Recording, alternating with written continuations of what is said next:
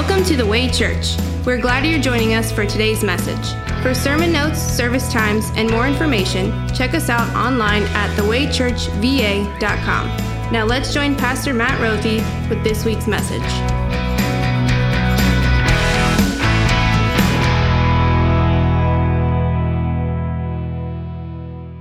What is the purpose of the Bible? Suppose that you're reading your Bible. Maybe you're on your front porch or in some place public, in a park or at a place like a coffee shop, and someone comes past you and they says, "Hey, what are you doing?" Very proud that someone saw you reading your Bible. You point out the obvious, but you do so with a smile. You say, "I am reading my Bible." But then they ask you, why? And they're not looking for the shallow answer like, "Oh, my church went through a sermon series in John, so I figured I should read it," or "my mommy or my pastor told me I should." They want to know fundamentally, essentially, why? What's the purpose? What's the point of reading the Bible? What's the Bible's purpose?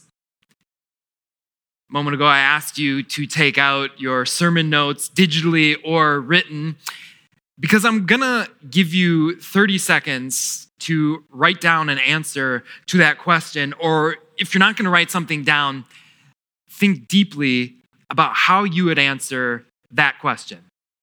What's the purpose of the Bible? Ready, go.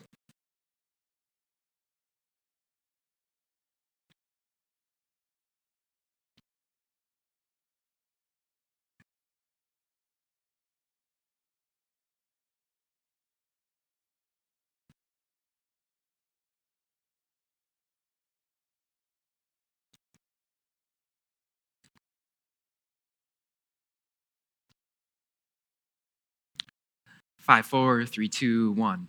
That's time. What's the purpose of the Bible? It's a question I'm interested in, and the answers to that question is something I'm especially fascinated by. So much so, in fact, that this past week, a few friends and I, we went out, we hit the streets, and we randomly asked people a one-question survey. That question. Can I share the results with you this morning? Here's what we found. We found that 5% of people very honestly just told us, "I don't know. I don't know what the purpose is." 7% of the people that were asked this question said that the Bible is definitely informational. It's somewhat historical. And those who answered in this category, they did point out that they didn't think it had very much spiritual purpose. Sadly, there was 14% who answered that question in a way that, was derogatory towards the Bible or somehow, disregarded that the Bible had the purpose. It was responses like this: "The purpose of the Bible is to incite fear or to control people." But can I tell you the response that took the reward for the most creative answer in this category? It was someone who didn't lose a beat, and they said, "The only purpose of the Bible is to fill hotel drawers." Pretty good. 14% of people said something about the Bible. They said something true about the Bible, maybe even something positive about the Bible, and yet they didn't answer the question. They gave a response that didn't talk about the purpose or the reason why the writers to the Bible wrote the Bible and God gave us the scriptures. What was most fascinating, what was actually, I think, incredibly riveting, is that the vast majority of people who were asked this question gave the same answer. 56% of people who were asked what the purpose of the Bible is said that the Bible is for moral guidance. People who answered in this category said things like this, that the purpose is to guide society to live morally. It's an instruction manual for life. It's to make you a better person. It's to be a moral compass for people. guidelines for how to live your life, moral guidance, our roadmap. It's a reference guide on how to be a good neighbor. Now, before I go on, I want to point out to you that the relatively small survey that I did, it actually mirrored results given from much larger national surveys that have been conducted for many, many years, decades even. But I'll save you giving any more numbers or statistics this morning. But instead, I want to point out this. It's what all the big surveys point out. It's what our survey found as well. It's something very positive. Only 14% of people had something negative to say about the Bible. Even 5% added to that is still leaves us with 4/5 of people who have something positive to say about the Bible, who at least like the Bible and think it has a meaningful purpose. Can I tell you something? This makes me just a little bit excited as a Christian and as a pastor. I mean, think about it. It's just one more reason why I couldn't be more optimistic for the future of this church and the future of the Christian church. It's because there are people, whether they have read the Bible or not, whether they think the Bible is true or not, think the Bible has some value. And so when it comes to questions about life, maybe questions about spirituality, they're at least opened to opening the Bible to see what it says. And there, whether through their own study and meditation or through you telling them what it says, that means there's more and more opportunities for you and I to get to tell people about the gospel. But I said I was just a little excited about this. And I chose my words purposefully and carefully, because while I'm probably one part excited about this, you might say I'm 2 parts concerned. Because while I would agree that the Bible might help our country live more morally, and I would agree that the Bible may help you be better, a better husband, a better wife, a better parent, a better child, a better employee, or a better employer. And I assure you that the Bible does in fact give guidelines and rules and a roadmap, if you will, for how we can live in life, make decisions, do right moral actions, and operate in relationships, in communities, in families, in church. That's not the purpose of the Bible. What the vast majority of people think is the purpose of the Bible, that the Bible is to make you a more moral person, a better person, to be a roadmap, a compass for life. It's not it. But what if it was? This morning, I'm going to contend that the purpose of the Bible is not moral guidance. But I want to start out by exploring the idea of what if it was? What if the Bible's main purpose was to make you and the USA better? What if the Bible's purpose was to make you better at all the areas and vocations in your life, all the titles that you have, whether it's in your family, in your work, in your community, or here at church? What if the Bible was that? What if it was something that could help you be better, more successful, have happier marriages, have a more generous life? Well, if that was the purpose, very soon what would happen is the central figure to the Bible, namely Jesus, would recede into the background. Does the Bible still say that Jesus is important? Yes. Does the Bible still say that Jesus is the Savior of the world? Yes. But as far as the present tense goes, you don't really need him. I mean, think about it. If Jesus is your guru who taught you how to live a better life, who gave you instructions, a roadmap, a compass, whatever you want to call it, to live a better life, you only really need him when you get in trouble, right? I mean, think about it. How many of you save the instructions to the IKEA furniture that you build? No, you don't need it after you've built it. And in fact, do you need the person who wrote those instructions after you've built it? No, once you get that, all you need to do is get busy building. All we need to do is now get busy building our lives to be more moral, better people, to find our full potential and live into the truest meaning of who we are. Additionally, if Jesus fades into the background, the protagonist in the Bible, well, so does the antagonist. Sin, eternal death that we call hell, the devil. Oh, those old ideas. If the Bible's main purpose is moral guidance and its purpose is to help me live better, sin, the enemy, well, those are things that I can overcome by giving it the old college try. And as far as hell goes, no, God wouldn't actually send someone to a place like that if they're trying to be better, if they're trying to make the world a better place.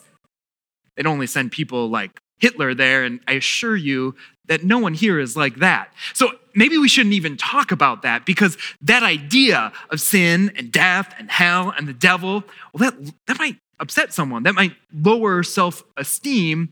And if the purpose is moral guidance, if the purpose is to have more self-esteem and more self-confidence, let's not talk about anything that might rock the boat.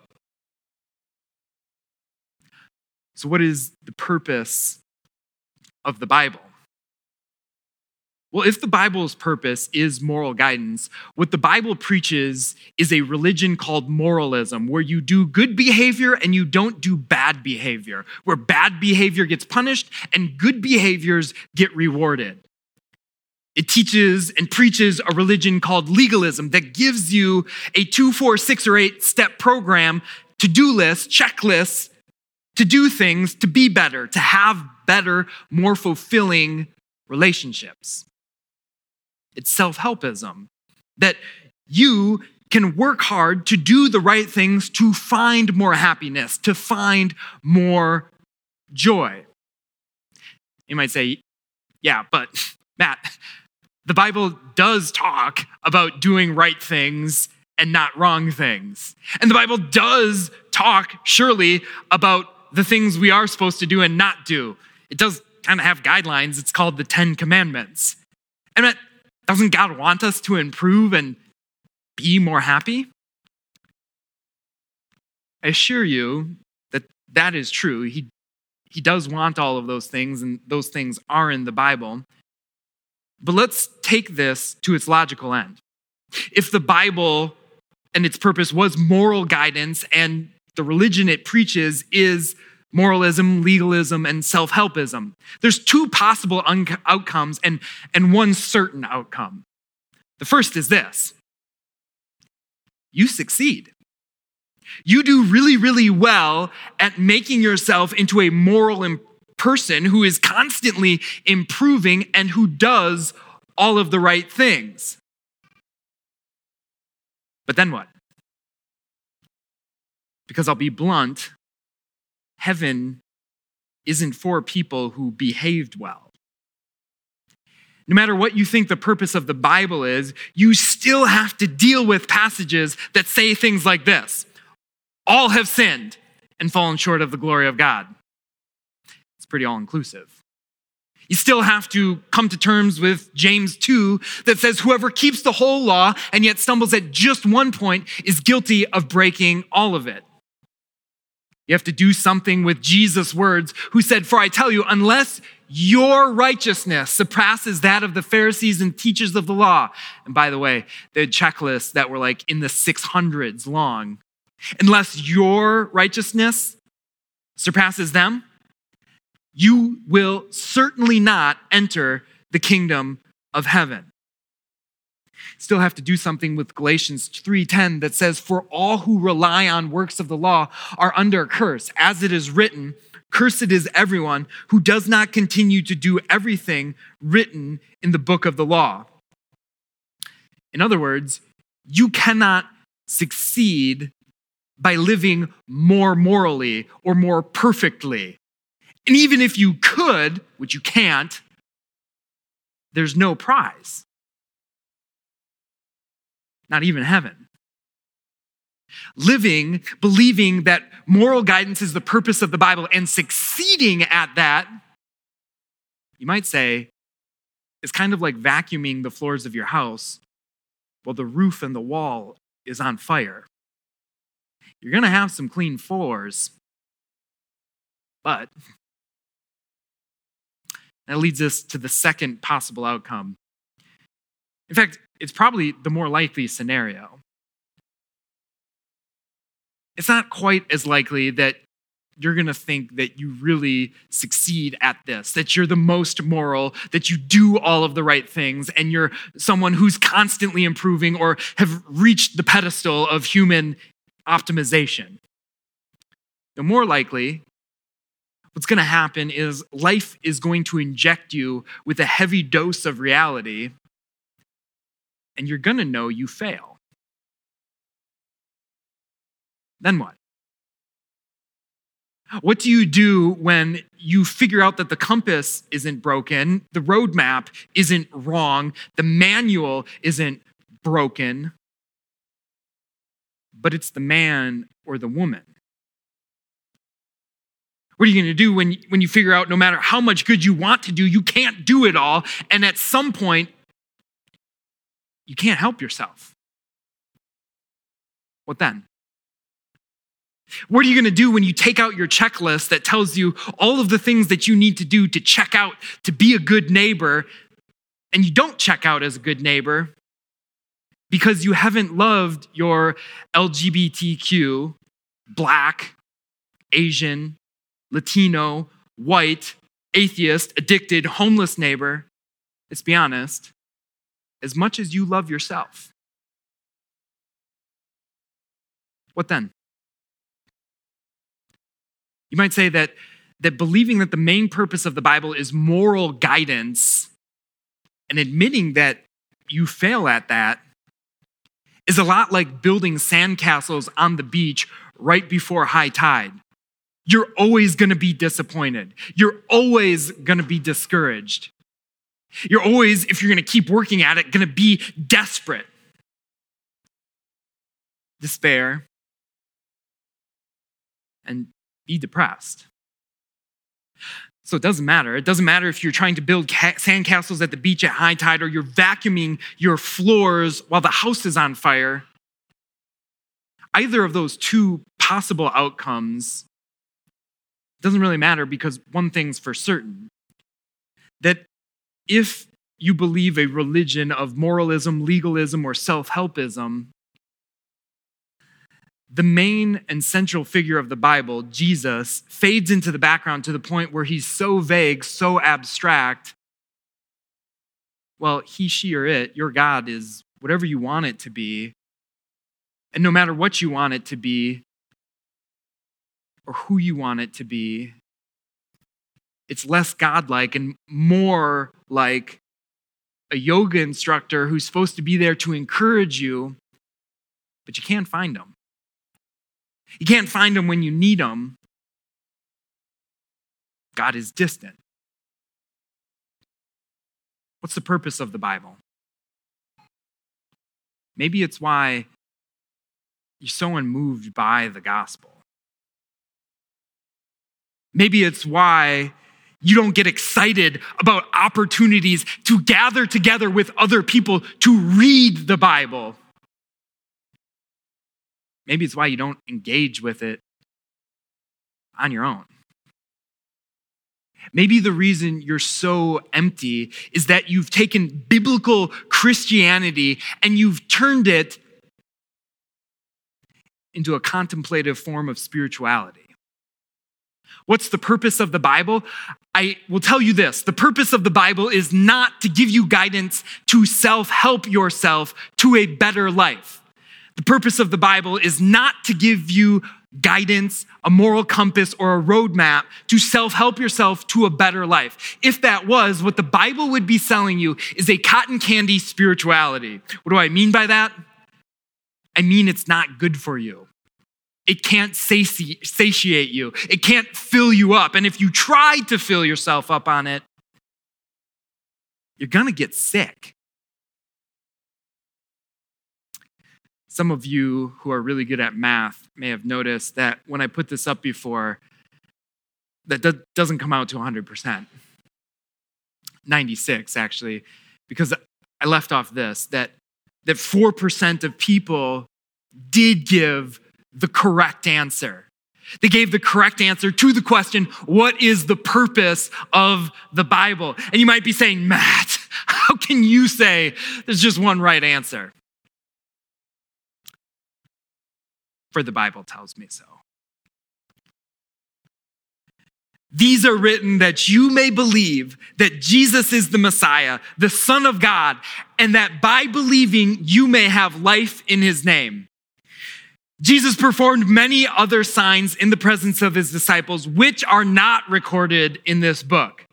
But these are written that you may believe that Jesus is the Messiah, the Son of God, and that by believing you may have life in his name. What's the purpose of the Bible? It is most emphatically not to give you guidance to make yourself a better person. The purpose of the Bible is this. It is to give you belief in Jesus, to give you not a better life, but eternal life. John said this. He said, Jesus performed many other signs. The fact that John wrote that Jesus performed many other signs, and he doesn't say miracles or marvels or speculative things, spectacular though they may be. No, he said signs is noteworthy. We could talk about that for a long time, but for today, just let's point this one thing. He said signs, and signs have a purpose. Signs point to something. And what do they point to? All signs point to Jesus. They point to Jesus so that you may believe that he is the Messiah, the Son of God. What's packed into that name, Messiah? Well, once upon a time, you and I, humankind, sat with God. But then humankind sat on the wall. Humankind had a great fall, and all our horses and all our men couldn't put humankind back together again, not including your moral efforts, not including your best tries. Nothing could fix our relationship with God. And so there was one promised to come and fix it all. And that's what Messiah means. It means the anointed one, the chosen one, the promised one. And so what John is saying in this, that scripture's purpose is that you believe Jesus is that one, the Messiah, is he's saying that promised one from Genesis, spoken to Abraham and all of God's people, that is Jesus. And that Jesus is not just some prophet. He is the Son of God. He is the one who has all power and all authority. He's the only one that could flip the script on everything that went wrong in the Garden of Eden to make it all right and restore your relationship with the Father. It took the Son, yes, the Son of Man, but he is the Son of God. What's the purpose of the Bible? It is a bright, flashing neon sign pointing an arrow from Genesis to the cross, from Revelation, where you see God seated next to his Son, pointing back to the empty tomb. All signs point to Jesus to show you who he is, that he's the Messiah, that he is the Son of God. And so in a sense, yes, the Bible is informative, it is educational, but as interesting as that all is, that Jesus is the Messiah, the Son of God, that's not the only point. John said that these are written so that you believe he is the Messiah, that you believe he is the Son of God, and that by believing you have life in his name. Do you know over 99 times in John's gospel, the word faith or belief is used? You can't go more than a few paragraphs without hearing Jesus say, I did this so you'd believe, without John saying, I wrote this so you'd believe. It is the point of the Bible that the Holy Spirit would work through these words to create faith in your heart. Faith that Jesus, the Messiah, the Son of God, is your Redeemer and your Forgiver. That you can trust that the God who was and who is and who will always be is the one who is working all things out for those he loves. So that you can rely on him in good times or bad, that he is your God and he is working things out for you. So that you can have the confidence, no matter where you are placed in life by God, that he is there for you. It's so that you would believe that and have life in his name. Do you know where in the Bible these words are written? If you said John chapter 20, you're absolutely right. So let me rephrase that question. Do you know what else happened in John chapter 20? Easter. Jesus died. He rose to life for you, so that when you believe in him, you might have life in his name. What does it mean to have life in Jesus' name? It first and foremost, most assuredly means this, that when you close your eyes in the sleep of death in this life, you will awake to have eternal life, eternal joy in paradise with God forever. But eternity is not some far off thing. Eternal life is now for those who are in Christ Jesus, for those of you who are his children, who are co-heirs with him. Yes, the inheritance that you have waiting for you is going to be experienced much differently, and the presence of God will be known much differently someday, but God is with you now. You are co-heirs with Christ, as we read in Romans chapter 8, right now. And that means that not only do you have eternal life, but this life is better. And now some of you are saying, whoa, Matt, you said most emphatically that the purpose of the Bible is not to give you a better life, but the purpose of the Bible is to give you belief in Jesus and eternal life. So before I close out this sermon, I need to address the yeah buts. Because some of you are saying, yeah, but I get that this is about Jesus and it's all good, but what am I supposed to do now in my life? I know heaven's mine. I believe in Jesus. But what about now? And yeah, man, I hear everything that you're saying, but you got to talk about the 10 Commandments at some point. You got to talk about how the 10 Commandments are guidelines for doing the right things and not doing the wrong things, and how about doing them is going to make you a better person. Yeah, Matt, I hear you that the point of the Bible is belief, but what about being? What about being a father? What about being a husband? What about being a citizen, a neighbor in this community? What about all of these things? I'm not denying that the Bible, reading it, engaging it, knowing it, is going to make you a better, more moral, kinder, gentler, more generous, more hospitable person in all the different areas of your life. I'm not denying that knowing the Bible and holding up the Bible and letting it be proclaimed freely might make our culture a whole lot better. But what I want you to understand is this, that these words are written so that you may believe that Jesus is the Christ, the Messiah, the Son of God. And by believing, you may have life in his name. And knowing that purpose, using the Bible with that purpose first, is going to give you everything else that you need in life, that you hope in life. But if you flip those around, if you flip it in the opposite order, and you engage with it as some self-help book, some book that gives you a map to be more moral, a compass, a guide to help you live and be a better neighbor, you're going to miss out. You're going to miss out on all of the benefits, on all of the blessings that God gives you in his Bible. It's because Scripture, first and foremost, it is about Jesus. It is about Jesus, Jesus, and only Jesus, not Jesus and your moral performance, not Jesus and your plan to make society better. No, as the old hymn insists, it's Jesus, Jesus, and only Jesus. And that's why we say at this church, we serve the gospel neat. A drink served neat means it's served without any ice, any water, any mixers, no straw, and certainly no cherry on top. It's served undiluted, unwatered down. It's served pure. And so what we say is that here you get the gospel served neat, which means there's no yeah buts mixed in that is going to put the onus, the responsibility of your salvation on you.